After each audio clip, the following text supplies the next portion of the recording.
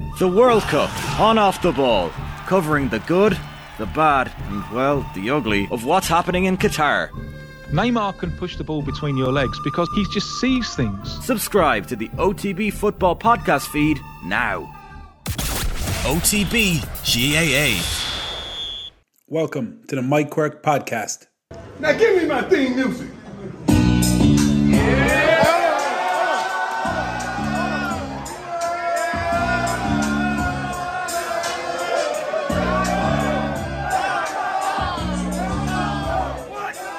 This series is brought to you with the help of PST Sport. PST Sport is a design and build specialist contractor focusing exclusively on the design and construction of artificial grass pitches and supporting infrastructure for soccer, GAA, rugby, hockey and tennis. PST's portfolio includes over 50 FIFA certified artificial grass pitches, as well as multiple pitches tested and approved for World Rugby, GAA and FIH standards. PST Sports have done over 500 artificial grass pitches for clubs, schools, colleges and local authorities in Ireland and the UK for all different sporting codes. Visit pstsport.com for more details. Okay, folks, so welcome back again. Yeah, delighted to say this is our fourth episode. I didn't even think we'd have a first series, never mind, a fourth episode of the second series. So this one is probably a little bit more basketball orientated in one sense. I've got Alan Keane. Alan Keane, people in Tralee and Kerry, Alan will know you. You'll be familiar to people from Tralee Tigers days back in the day. And now obviously you're based in the UK and you've done a lot of work in terms of coaching with UK basketball and different things. So delighted to get you on, man. Appreciate your time. Mihal, it was an absolute pleasure, buddy. I was surprised when you reached out. I've listened to plenty of your podcasts. Actually, during lockdown there, you kept me company with Russ Bradford on one of them, and there was many more. You're doing a great job. I appreciate it. Why were you saying you were surprised, man? You didn't think I'd give you... I guess, you've dropped the bar for me today anyway. So it's a very low one to get over. We'll crack on anyway. That's harsh criticism. Maybe, Alan, for the people that aren't as familiar with you, and obviously I've been reading up in the last couple of days again and looking at the different things that you're doing and that you have done. Will you just kind of give people maybe a quick overview of some of the things that you've done in that kind of coaching sphere? Yeah, absolutely. Well, I've been living in the UK a long time now, Mike, probably too long really, but I've been over here probably 15 years, I'd say 16 years. I was in London for most of that, down in London for 14. I'm up in Scotland now for the last year and a half. Okay. But just coaching basketball, started out generally, worked my way up to the national team. I probably coached at I'm in double digits anyway of European championships, 4 or 5 of them are in Division A. So you're playing against Spain, Turkey, Greece, the bigger teams and stuff like that, under 16s, under 18s, under 20s. Professional level here, Division 2, we'll call it. It is there for about 6 or 7 years down in Reading with Reading Rockets. In the past 2 years, I'm up here in Scotland with, it was Glasgow Rocks last year. This year it's Caledonia Gladiators. And currently I'm sitting in a venue in Edinburgh. I'm a head of basketball for a club in Edinburgh, which is, mind-blowing. It's a podcast in itself, how this club operates, but really fascinating. So, and then on the side, John, I wear a different hat, I guess, as well, in terms of doing a lot of coach development, coach support. I run a company called Movement Sports with my colleague, Simon Turner, and we're working with coaches from Canada, the States, Austria, Germany, Australia. And that's been a fascinating one. Like, that's really, I'm finding that more. I don't know if somebody asked me one time, Mike, are you a coach or are you a coach developer? And it was an interesting question. I never thought about it intentionally like that before. But I'm somewhat, as much as I love coaching, it's in my heart, actually, and we had some great ones back in the day, didn't we? With Russ and Shawnee Burrs and those but actually coach development is really stimulating me at the moment. And there's an interesting story maybe there to be told as we talk more. Yeah. And that is a good question, man. Like I often find as well, Al, like, I think there's obviously great similarities between the two, coaching players, coaching children, adults, whatever it is, but then also in one sense kind of coaching coaches and helping them develop or helping them learn and improve what they do. Yeah. And I think it's a bit like playing, Mike. You see a lot of fellas there going into the Premiership, or even fellas in the NBA, the player who becomes the coach. They're not always very successful, but there's another side to it too. Like, you do have a different sense when you're coaching. Have you been a player? Like when a player walks in the gym and you're just reading the body language going, he's not himself today. And you can just tell the minute they walk in the door. I think being a player has enabled you to do that better maybe, or, especially if you're early on in the career. But yeah, we'll get into it in a minute. We'll get into, I'm sure, but it's a domain, Mike, that I'm torn at the moment. I love coaching. It's what I do 24/7, sadly, in some ways. But I'm getting disheartened. The more I support coaches and they let me into their world, I'm actually getting more disheartened about the domain and the state it's in at the moment, if I'm being honest. Right. Okay. And before we get into that, and I'm sure we will, you're doing a PhD? Yeah, well, the last time we saw each other, I probably had a bit more hair. I've currently got more hair on my eyebrows than I do on the top of my head, and my PhD is a big part of that reason, Mike. I'm doing it. I'm probably 5 years in. Yeah, I think this will be I'm coming to the end of my 5th year. I'm hoping to submit my thesis in the next month or so. I say that every month, and I keep kicking the can down the road, but yeah, I'm doing it on self-regulated learning. So I'll tell you in a quick nutshell, Mike, what I had to do.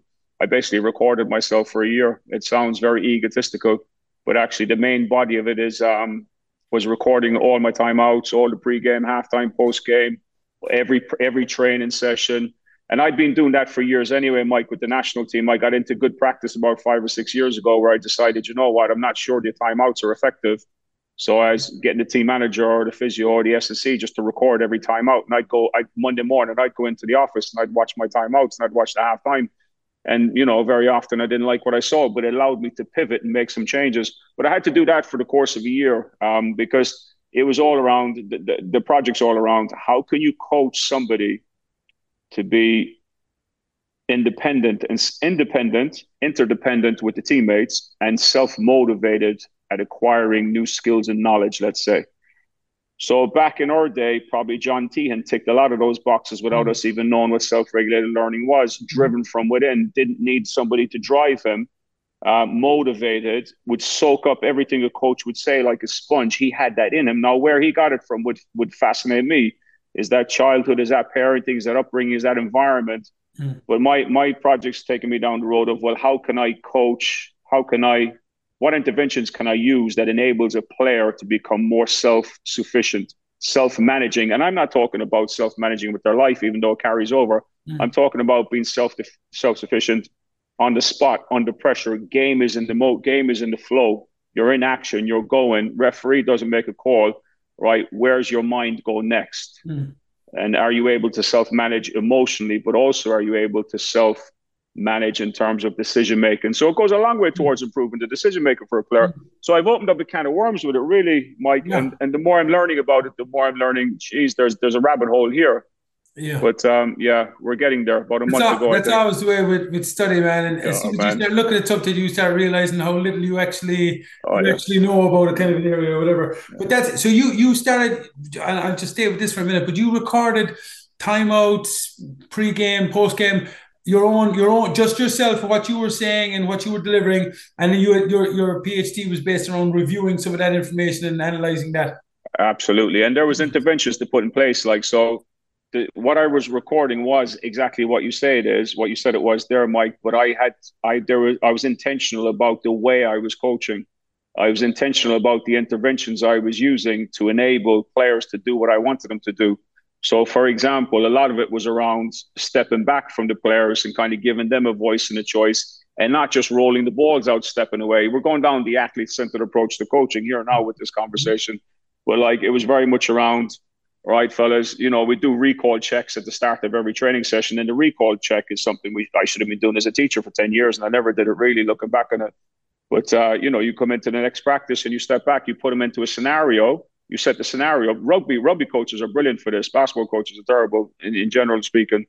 You set up a scenario and you let them go and you step back. And now you're observing, trying to gather data. Are they recalling the stuff that you think that we're good at? And you soon find out we're not. So now you're pivoting your session going forward because actually they're not performing. They're not in the performance stage. They're still in the learning phase. So we need to spend more time on it. And it was enabling them to take timeouts in the practice and put a clock on them and stuff like that. So it was a lot of interventions around not just being independent, but being interdependent. So there's a lot of gravity on interdependency within the sessions. Right. Yeah, it's interesting. Yeah. I just like it would be fascinating if you were a coach at any level to have somebody just recording, video recording or audio recording the stuff that you're actually saying and listening back with a critical ear. Even if you're talking, and again, I'm always conscious here, Alan, that like there's people who will be listening to this that are dealing with under sevens Yeah. in soccer or rugby or basketball or whatever, and the same thing with 18s or seniors or whatever. So there's a big wide spectrum, but that's one that anybody like that you can have somebody observe you or record you, and just to pick up once or twice a couple of times and listen to the stuff you're actually saying. Yeah. I'd wonder how accurate or how effective or how impactful that kind of stuff is. Massive, absolutely massive. And I won't repeat what you said there because I'm just in completely agreement, but I'll take it to another level, let's say, or pivot slightly. Put a GoPro, put a chest harness and a GoPro on one of your players for 20 minutes in a practice session. So, like, for example, what's the common complaints we have? Oh, we don't talk, or guys, I've told them 100 times before, or, we've covered this before, they're not doing it, they're not talking on defense, blah, blah, blah. Okay, we'll put a GoPro camera on their chest for 20 minutes, rotate the chest harness every 20 minutes, 2 hour practice, you've 6 players on video. Don't even watch it as a coach. All right, boys, here you go. There's your 20 minutes. There's your 20 minutes. Come back and tell me what you think. You know what they come back and say? Hey, coach, I'm sorry. You're right. I don't talk at all on defense. Or, you know what? On that down screen there, I didn't call switch. You're right, coach. The camera doesn't lie. Yeah. But Yeah. it's very prevalent these days, John. There's a lot of talk, or I keep going, John, Mike, there's a lot of talk around put the camera on yourself as a coach.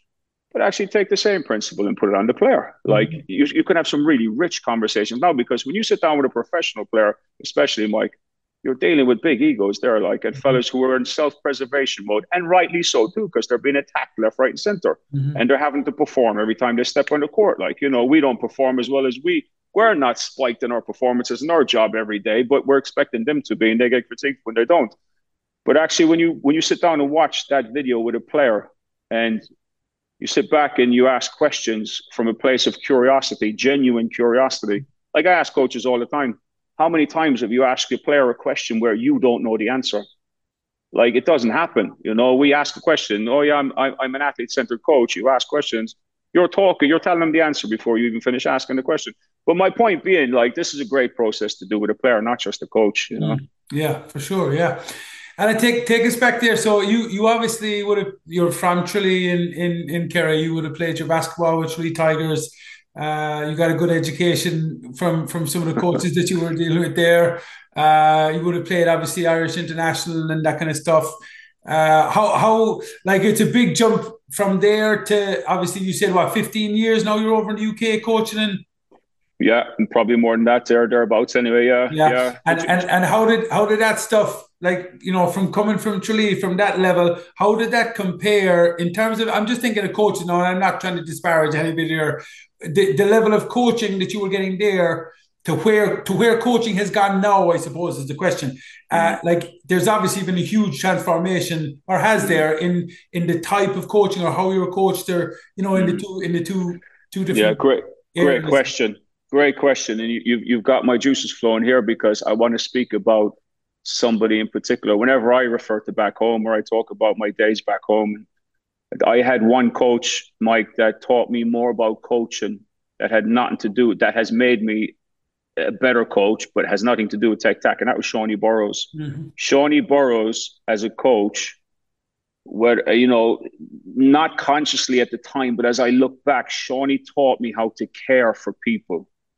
How to care and be considerate of others. Shawnee taught me to care for others, and it wasn't intentional. He did it by the way he coached. I always felt I belonged. Anytime I walked into a Tigers practice when Shawnee was coaching, or Gat Carey, I felt like I belonged in those environments. I've had coaches, not back home, more so over here, that you walk, and I've worked with coaches. You walk into the environment and the players are in fear. I'm talking about pro players here. The players are coming to you as an assistant, going, "Oh, how's the head coach today?" They're on eggshells, wanting to know, is he in a good mood or a bad mood. I never felt that way with the coaches I had, back home. And Shawnee sits atop of that tree, really, top of that mountain. And Russ said something to me one time. Russ Bradford said, when I went into coaching early, I reached out to Russ and I said, "Look, come on, man, you've been there a lot. You've forgotten more than I'll ever know. Like, give me some advice here." long time ago. I don't know if he'll remember. He said to me, he said, "Look, Alan," he said, "don't worry about the superstars." He said, "Everyone's looking after them." He said, "Their egos have been stroked daily." He says, "Those players 9 through 12 that sit down the end of your bench, make sure you make those fellas feel special. Make sure they feel like that they're respected, that they matter. Just make sure that go the extra mile." And when I reflect back there, Mike, I think Russ did that because I was one of those 9 through 12 there for a period of time. And, I always felt like Russ was on my side. I wasn't just there to make up numbers and stuff. So they were great. They were great bits of advice I got, better than any tech tac. Yeah, you're right about the game, Mike. It has grown, and it's probably grown too much, too fast, too quick. And I think there's diminished returns on investment of time from coaches being put into the tech tac. The game is simple. Do less and do it better is a very simple philosophy. But I'll end this. I'll shut up here in a second by saying, Joe, we have a motto there with the company we run with Movement Sports. We tell our coaches all the time, and they don't buy in. They don't all buy in. Some do. A better understanding of who you coach will enable you to better coach what you want to coach and how you want to coach it. And we're coaching people, this isn't rocket science. I look back and greatest teammate, like Kieran Donaghy and yourself were two great teammates. But you were people, you were a people's player, Mike. So was Kieran. They play for other people. They don't play. You guys didn't play for yourselves. You play for other people. And coaching is the same. You're dealing with people. It's not rocket science. The fellas who are spending all day long on Twitter, getting new plays, new drills. That's good stuff. And you do need a knowledge base. I'm not diminishing that at all. You need a knowledge base, but a better understanding of who you coach will enable you to do all that stuff so much better. Yeah. And obviously you spoke about Russ there, and Russ, for people who wouldn't be sure, even though Russ was on, he would have been on the last series we had. Russ would have coached the Tralee Tigers back in the day, and he was also an assistant coach at UTEP from Texas El Paso and different things. Really, really interesting character as well, and good guy. And would always have been one of those fellas, Alan, that was, hugely concerned with the entire group, as opposed to, as you say, the top 3 or 4 guys or whatever. Those guys are always getting looked after and well supported. But it's trying to make those other guys feel as big a part of it as everybody else is the key thing. And like going back to Shawnee Burrows, you mentioned it there, and this has come up. This is a recurring theme, and this is why I kind of enjoy doing this, because I like people to hear this stuff, because everybody thinks it's about how you set up and how you play and what type of defense you're playing, if it's basketball or it's football or it's soccer, the runs you're doing or any of that stuff. The recurring theme overall of these is about coaches developing a relationship with the people that they're coaching. And you mentioned it in Shawnee Burrows' case that you felt he cared, like he cared for the players, he cared for you. And then you're more, you want to play well, you want to train, you want to get better, you want to improve, because this guy is looking out for you more than just what you were able to deliver to him. No question. Shawnee to me, right? Shawnee had it all, Mike, because he taught me how to shoot, right? And I think back in my younger years, I would be known as a decent shooter anyway. And I can remember Shawnee pulling me to the side after an under 15 training session above in the sports complex, showing me the correct technique of how to shoot. It's the first time any coach ever did that. And the way he taught me is what I remember. I remember the technique, but I was locked in and listening to him because he did it from a place of care. He did it with an authenticity that had me locked in. I mean, this, like, as a player, Mike, players can see through coaches. Like, a coach is like a pane of glass. Like, and I think the sooner we realize that, the better. It doesn't, like, it's okay to have bad days as well and stuff, but you hear a lot. Can I go off on a tangent here now, right? Shoot away, man. So cut me off at any point. You hear a lot about coaches these days saying, "No, I'm a player's coach," or "I'm a relationship coach," and that's great stuff. And I love the intention, and I applaud coaches who actually have that mindset. The question will always remain, well, what are you doing? What are you tangibly doing that's enabling you to be a person-centered coach? Or you put the person before the player? What do you do intentionally? And I'll share one idea with you. There's a very simple way to do this. One thing is, on your practice plan, where we're writing all the drills and times and the teams and the structure and the teaching points and stuff, before you write any of that stuff, at the top of your session plan, Write down 3 people that you'll connect with before tonight's practice. Micheál Quirke, Kieran Donaghy, Kevin O'Donoghue. That's some 3-on-3 team there, Mike, isn't it? Anyway, so you write down Mike, Kieran, Kevin on the top of your session plan. And next to that, you write down what I'm going to connect with them about tonight. Mike, I recognize Mike looked a little disgruntled when he left practice last night. Check in with him tonight.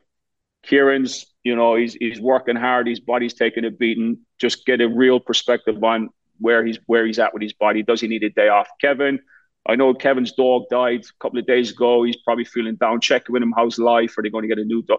So you're being intentional about who you check in. When you write that down in a session plan, it does a couple of things. Because we all think, oh, I'm going to do it. Everybody wants to do it. But when you write it down in a session plan, when you're a coach and you walk into the gym, you're getting pulled in 6 or 7 different directions. You forget to check in with the people you were going to check in with. So you get to the end of the session or during the session, oh, geez, I never checked in with Mike. It's written on the session plan. I generally do it after the training session because you do get pulled in different directions. The second thing it does for you is actually goes, right, I checked in with those 3 guys last practice. I'm going to check in with somebody. So you're actually spreading the load. Let's say you're widening who you're checking in with instead of the same 5 or 6 people all the time. Because it's generally on the pro level here, it's generally the guy that's getting the speeding fines, or he's not keeping the apartment tidy, or he's misbehaving and blah, blah, blah, or his attitude's poor. They're the guys you're generally giving these one-to-ones for. And there's a bit like a teacher with the naughty kids, you're generally all your energy's being pulled there. But actually, if you write this stuff down, you become a bit more intentional about getting across the team. Yeah, and actually, I spoke to Frank Dick in the last one, and Frank was making the very same point about I was asking about culture and developing a kind of a positive team culture, and one of those things was, there's no point putting a big sign up on the wall about what it is you're going to do, or putting a thing into your pocket. That it has to be lived, and it has to be kind of real and living and breathing, and that's one of the kind of things that he was speaking about as well, is that idea of highlighting a couple of guys before your session and really going after them and catching them doing stuff well, and being I suppose that idea, like, we're very quick as coaches to catch people doing stuff wrong or to correct them when they're not doing stuff right. But that idea of being intentional about catching them doing stuff right and checking in the way that you talk about is obviously a very powerful thing. You've hit the nail on the head. Of course, you have things you've talked about, a legend there, like in coaching. But Stephen Rolnick's a fascinating guy, Mike. You should look up, right? He's a clinical psychologist, and he was working in the medical industry for 40 years. But he's all his work was around how can I connect with people quickly and have them and facilitate them to engage in change talk. So he worked with a lot of addicts and people that were reforming from difficult times and different things like that. And now think on the extreme level. Stephen talks a lot about wearing strength lenses and not being a deficit detector. And as coaches, he's now working with coaches. He's done amazing stuff with us with movement in terms of educating us, let's say. Right. But he's a big advocate of coaches need to wear strength lenses more and stop being deficit detectors, because anytime we're watching a performance, we're generally deficit detecting. And it's so easy to go there. And I remember talking to one of our movement members at the start of the season. He's coaching a pro women's team, and he was telling me, "Oh, she's hard work. She's this." And I just said, "Look, tell me the things that she does well. Let's park all that now. Tell me what she does well." And the stuff you told me there shrinks all the bad stuff, but your mind is only on the bad stuff. So now, how can you increase the good stuff that will hopefully dampen down the bad stuff? So Stephen Rolnick, strength lenses versus being a deficit detector is one. And the other thing you talked about there that had my thoughts flying around, Mike, was I want to share something with you about, you talked about environment and culture and stuff and living the behaviors and things like that, because culture is basically people like us do things like this here. You're able to describe your behavior, what you do. Mm-hmm. People like us do things like this.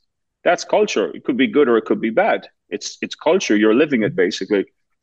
There's a thing called the care climate that we're digging down into. And I think it's a fascinating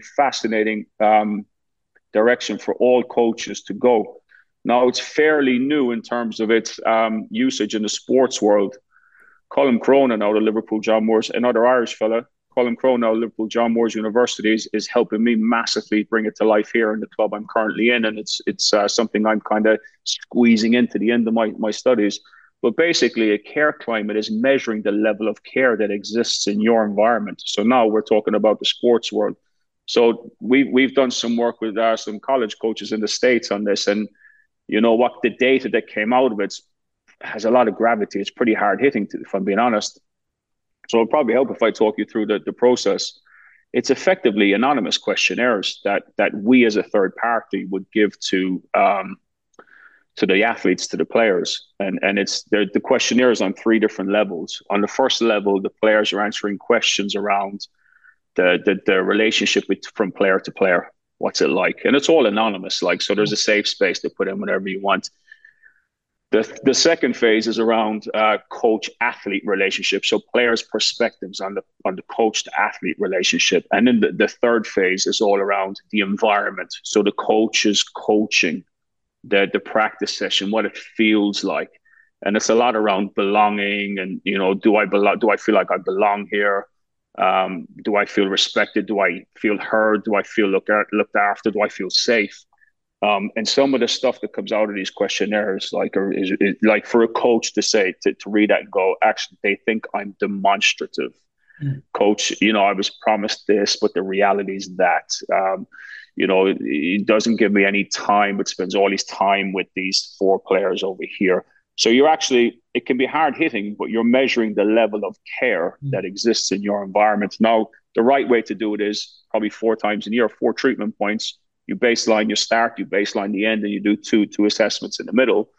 And that information can allow a coach to go away and go, we're 3 months in, this is awful. I've got to really consider how I'm speaking to the players. Now we're speaking to the players in a way because it's based on results and there's job security and all these other dimensions that fit in there. But, if you are really bringing your culture to life, or that billboard or that poster to life, all these things you say are a culture, well, then what are you doing to measure that? Where's your evidence that culture is alive and well?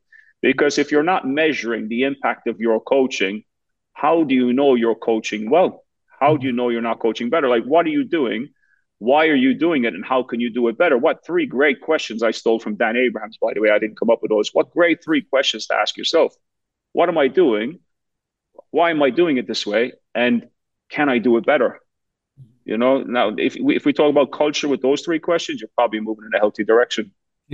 Yeah, and they're very simple and very straightforward. But if you can answer those well, and you have a really well thought out, solid answer for each of those, then you're probably not in a very poor place. That's really interesting. That care climate, and I just find all that stuff fascinating. And I know a lot of coaches that are yourself, man, that the talk of soft skills, or the idea of, the people skills and being able to speak to people, it's just not weighted. Any of the coach education stuff that you go through, which I think a lot of it is not fit for purpose anyway, but any of that stuff that you go through by any of the NGBs, it's all weighted so heavily on the technical and the tactical side of things, and how we set up a training session and how we do that. And again, like the point you made, that's all necessary, especially if coaches are starting out. They need to develop a bank of that kind of information so that what they're delivering is of a decent quality. But there should be so much weight put on that idea of developing your people skills. And regardless of your brilliance as a technical coach, if your people skills are strong, you're going to keep people playing games for an awful lot longer than they probably are right now. I couldn't agree with you more. And I won't repeat what you said, but I'll summarize it by saying, we've all been to coaching courses, Mike, that's talked about the tech tac, as you said, or even a little bit about culture. Nothing about managing people. Nothing about how do you, you take over head coaching. I'm supporting a coach that's a pro coach in Northern Europe at the moment, right? And he came out of the college coaching in the States, and now he's coaching pro in a country here in Europe. First year. I mean, his challenges are not tech tac. His challenges are not scouting reports. They're not practice design, training design. His biggest challenge is having difficult conversations with ownership, difficult conversations with players, difficult conversations with end of the bench players, difficult conversations with superstars. There's no coaching course that's prepared him for that. How do you navigate a difficult conversation with another human being? Because you know, as yourself, with all the years' experience you've had, I can imagine you've witnessed and potentially been involved in, to some degree, some really tricky conversations with coaches or ownership or management to some degree.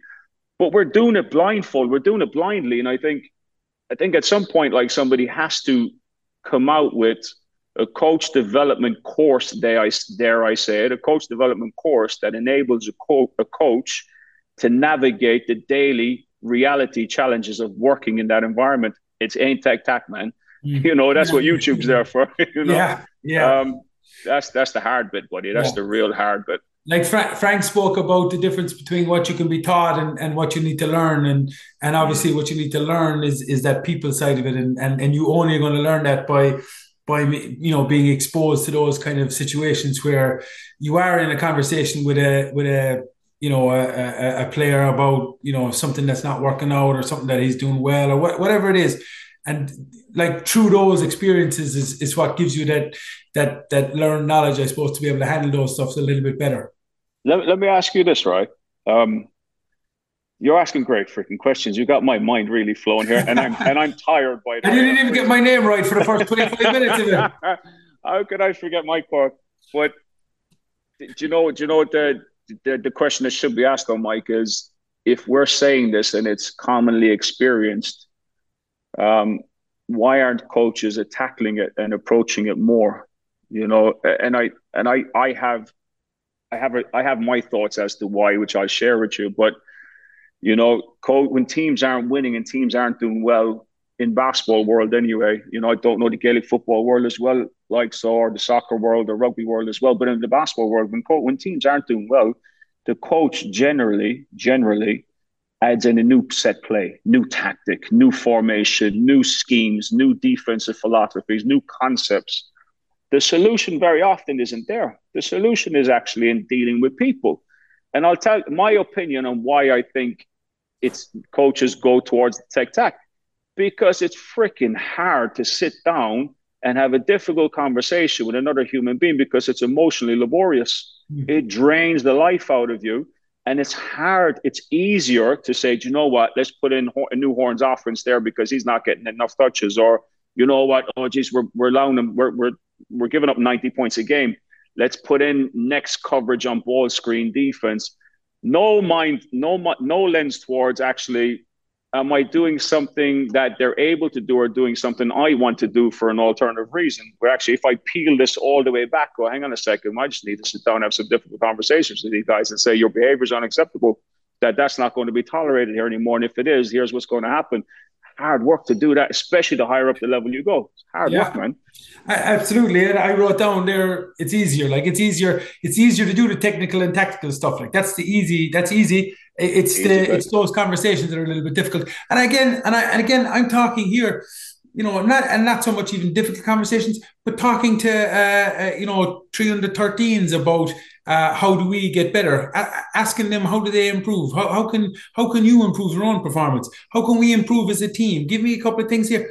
And like those are the conversations that enable those in their 13s or 15s or 17s or seniors to actually start thinking for themselves and making decisions and seeing what's best for them and how they can plot a path to improvement for themselves. But you're talking about a very difficult topic there. Like, excuse me, Mike. Questions like, what's an effective question to ask in a training session? And I would always tell, especially coaches who are not as experienced with that way of coaching, if you're coaching through a lens of actually involving the players, giving them a voice and a choice, let's say, then you have to be pretty efficient at asking the right questions to get rich information out of the player that will help them to play better. And it's very simple. What are you noticing? Hey, Mike, time out, our subs. Mike, come over here, buddy. What are you seeing here? Just talk me through what you're seeing now. Bang, you're getting data, what Mike is seeing. So I'm not now verbally vomiting on you. Mike, you need to rotate. Mike already knows he needs to rotate. So why am I telling him? Let me find out what he thinks first. And another simple question is, what's getting in the way of you performing well at the moment? From your point of view, and now you're talking about relationship building. So I think questioning is a very, very hard aspect of coaching, Mike. And I think us as coaches, we have to invest time in actually asking the right questions, plan questions on your session plan, start to scenario plan, start to horizon plan. What could happen that I could ask a question to solve this problem of a player? You get some really rich information back, and you save your own voice as well. You go home with more energy instead of shouting the solution down the court. Yeah, and it's more enjoyable for the players too, though. Way more enjoyable. And like you're talking about asking the right questions there, whereas and I think asking the right questions is obviously the desired thing at each age group.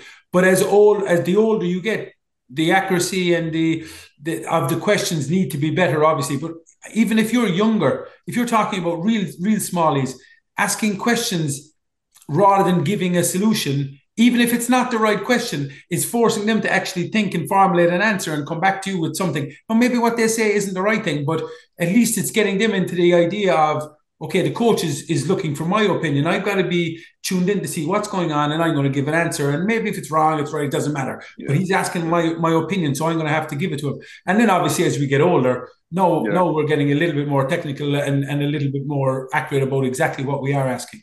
Yeah, and I think the thing to be mindful of there as well is, like, it's okay to tell. It's okay to be prescriptive, but it's not okay to be doing that 100% of the time. Yeah. And I think we live along a spectrum, and this is where the experienced coach, the Shoney Burrows, the Russ Bradfords of the world were very good. I thought they were very good at moving along that spectrum from guiding to following, following us by asking you questions, guiding by telling us to asking us. Where are you along that spectrum based on the context of what's going on in front of you, based on how that player is feeling, based on that player's experience and what you know of them. So you're back to now a better understanding of who you coach will enable you to coach them better. And that's to enable you to ask them the right questions, or will enable you to say, right, here's the solution, here's the answer because you need it. You're under pressure, or let me help you kind of thing. So that spectrum is important to know where to be, and you got to be along at different points. Yeah, and for sure, and again, and like the younger kids, like they definitely need a little bit more prescription. They do need more prescription than the older as old as you get. But I still think I just think that idea of coaches asking questions. I keep saying it. I think it's the most underutilized coaching tool that we have. That we don't do enough of it. It's not prevalent enough in coaching, whereby like our first thing is can we elicit the information out of them rather than, like you said there, word vomit on top of them and telling them everything that we know. Absolutely. Which isn't really going to help them when they need to make a big decision. And I just because I suppose we've got off on every kind of a tangent there as we possibly could, but that's no bad thing either. I'm just thinking like for coaches that are not as experienced as what you've been doing, some of the things that you found that you've struggled with a little bit, kind of the pitfalls or stumbling blocks that you've come across in your own kind of journey that would be related to people in sports, I suppose. Very clear for me, Mike, very clear. Worried about what others think, absolutely. I got to hold my hand up there and there's no hiding from it. You stand on the sideline there, and if you're coaching junior players, you've got the parents up in the balcony and wondering what they're thinking about your coaching will have you coaching in a way that maybe doesn't align with how you want to coach. Or if you go on the other end of the spectrum there, when you're coaching a pro team or players who are getting paid, and you've got the owner sitting over there in the stands or sitting behind the bench actually listening to the timeouts, it could have you coaching in a way, like you said, that doesn't align to your true values as a coach. And I'm lucky that I don't have to worry about that anymore.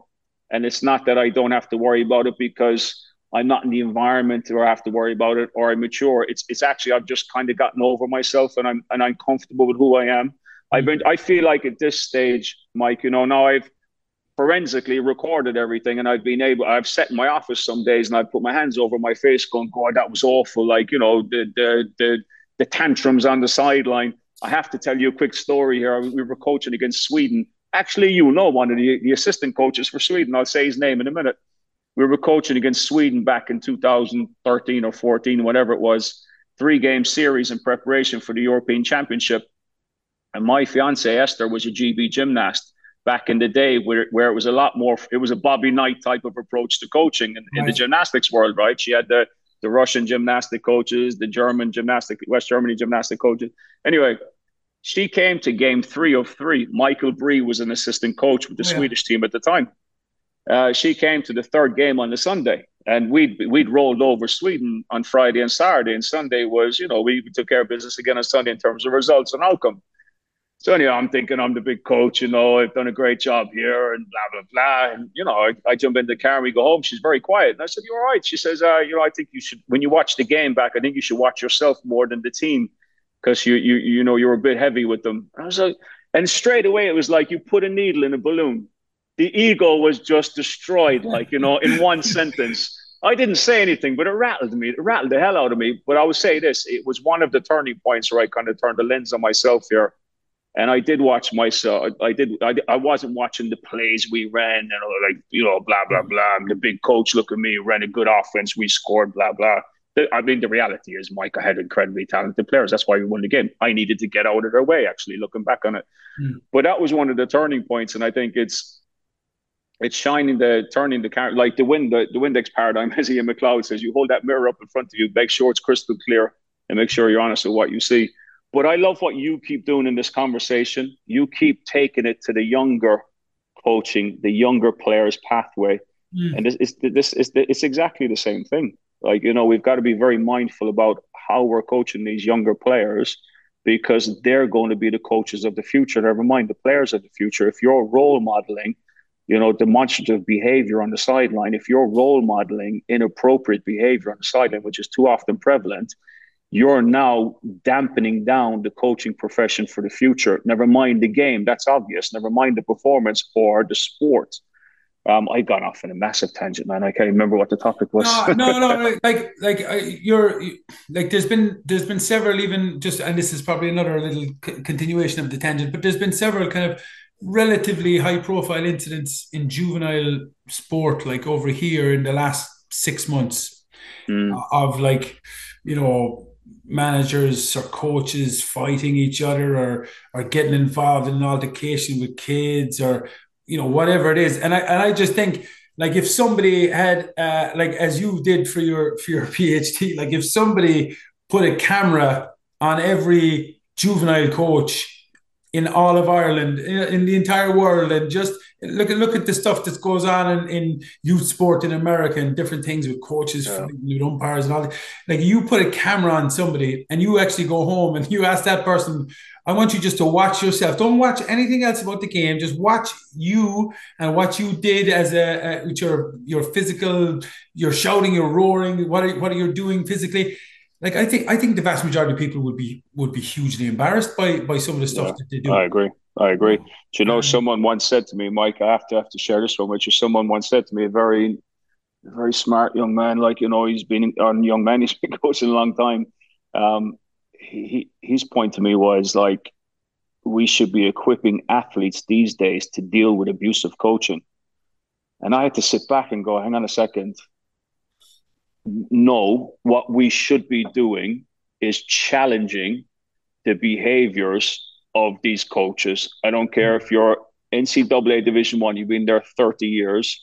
If you're the under 12 or the under 14 coach at your club and you've been there 30 years and you've won 25 national titles, like, we should be challenging that behavior because it's unacceptable. It's a simple fact.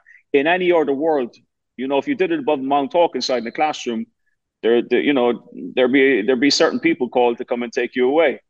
But yet we open up a sports venue and we just say, go for it. It's an acceptable way to behave. It's not.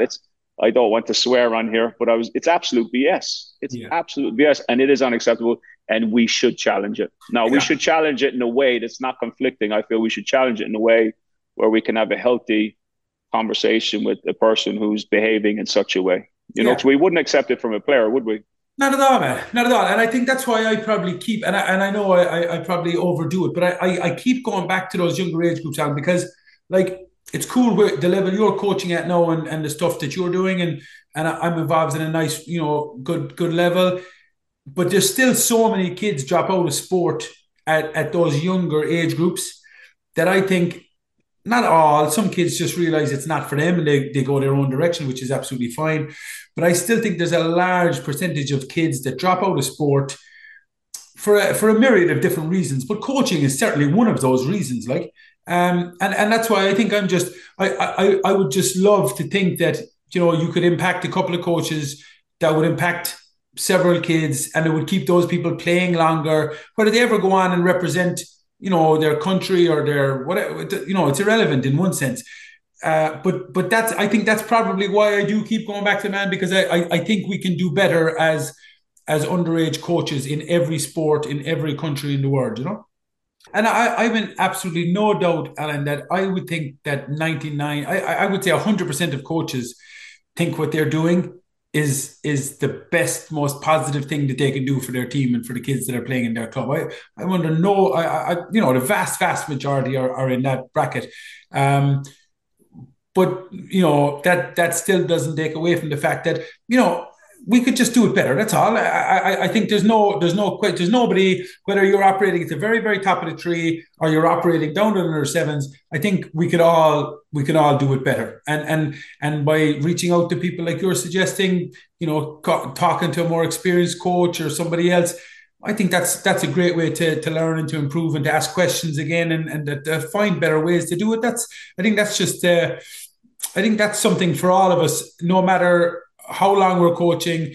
Everybody can improve, and it's that lifelong learning kind of, I suppose, approach to the whole thing, as opposed to just doing it the way that I've always done it because that's the way I did it when I was a kid. That kind of an approach. Yeah. Reflective practice. You don't have to go down a rabbit hole. What am I doing? Why am I doing it? And how can I do it better? Just a bit of reflective practice after every training session. You'll do the kids a quality service. And I'll finish with this one on this topic, Mike. If you're not growing and developing as a coach, you should be seen to be doing a disservice to the people you're coaching. And it might be just finishing up your practice on the drive home, reflecting about that session. That's all it needs to be. It doesn't need to be much more than that. Mm-hmm. Mm-hmm. Yeah, very good. Alan, I'm conscious of your time now, man, so I'll wrap up shortly. Is there anything, Alan, that we haven't really touched on that you think would be an important point to make? Well, geez, the coaching domain's a rabbit hole, isn't it, Mike? We could go in so many different directions. The only last thing I'd add there is, like, what we're doing is a privilege. And I think that's an important message. Like, coaching young people or any age and at all, like any person in a place of being able to influence a group of people positively is a massively privileged position. Now, I'm preempting what I want to say by saying that. I think as coaches, we got to be very careful about our source of power, because as soon as you put head coach before somebody's name, or you give them that title, it could be a very dangerous place to be, because it does carry a lot of power and a lot of weight because of how people look to you. It doesn't matter if it's under 12s or professional level. And I think as coaches, we got to be very, very mindful how we're using that position, and be careful, because we have different sources. So, for example, let's go back to when Russ was coaching us. Russ had knowledge power. He knew more about the game than us. So that's a real privilege for him. And it's a very useful and very important that he shares that knowledge with all of us. He also had reward power, Mike. He was able to give us minutes, decide, and he had full control of that. We didn't really. He could decide whether you played 20 or 30 or 2. So he had reward power. I think coaches taking a bit of a dive on what's my source of power, and being aware of that will probably have you coaching slightly different or a little bit better than you currently are. So just being mindful of that is a huge one. And the other thing I want to say about coaching as well, while we're talking about it, just start to identifying your strengths and your stressors. And I won't go down a rabbit hole here, but doing a self-audit. What's my strengths as a coach? And then what stresses me out most as a coach? A lot of the coaches I'm speaking to, Mike, there's a lot going on with them as they get into the season. And sometimes you need to stop and take stock of where you're at and where's your time going, because there's a lot of diminished returns for investment of time when you're a coach. And if you can get burnt out pretty quick, and you could become pretty moody and pretty saturated and quite negative to be around pretty quick, especially if the losses are coming in and you really care about the score, whether it's under 14s or seniors. So just take stock, step back, remind yourself, this is a privilege. I'm doing well. what's stressing me out, what are my strengths, amplify your strengths, dampen your stressors, and go again. Pressing the reset button regularly throughout the season, I feel, is critical. I'll let you go on this one. I'm going back to your videoing because I do think that's a very fascinating exercise to look at. What did you say? Like, were your biggest kind of improvements as a consequence of really reflecting on your own performance through that video? What were the things that you really improved on because of that process? I think I became very aware of my body language. See, John, Jesus, Mike. Like John, we're nearly out the gap, and you've done well for 40 minutes, and you got to go back again. Well, anyway, I'll tell you what, Mike. I'm very mindful. Like, and this may sound strange what I'm about to say, right? But I'm very mindful. I don't have a facial expression that says "welcome." I'm a kind, loving person.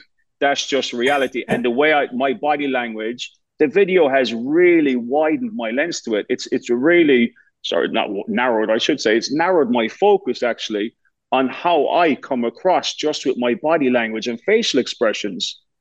And I've had to make it does take energy from me, Mike, to actually come in there and without saying anything, look like that I'm a happy, welcoming, I care, and I'm here for you type person. It really takes a lot of energy for me to do it because my face is not structurally built that way. And my body language is definitely not built that way. So that's one of the things that probably maybe you wouldn't have thought that came out of it.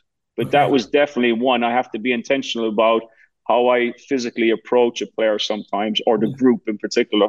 Yeah, be intentional about your body language and even that, man. A smile can be a powerful weapon at times. Powerful weapon. It's not necessarily what was on the outside. My intention and outcome were very different very often, and it was having an impact on players' feelings. So yeah, it's a real eye opener. Real eye opener. Interesting.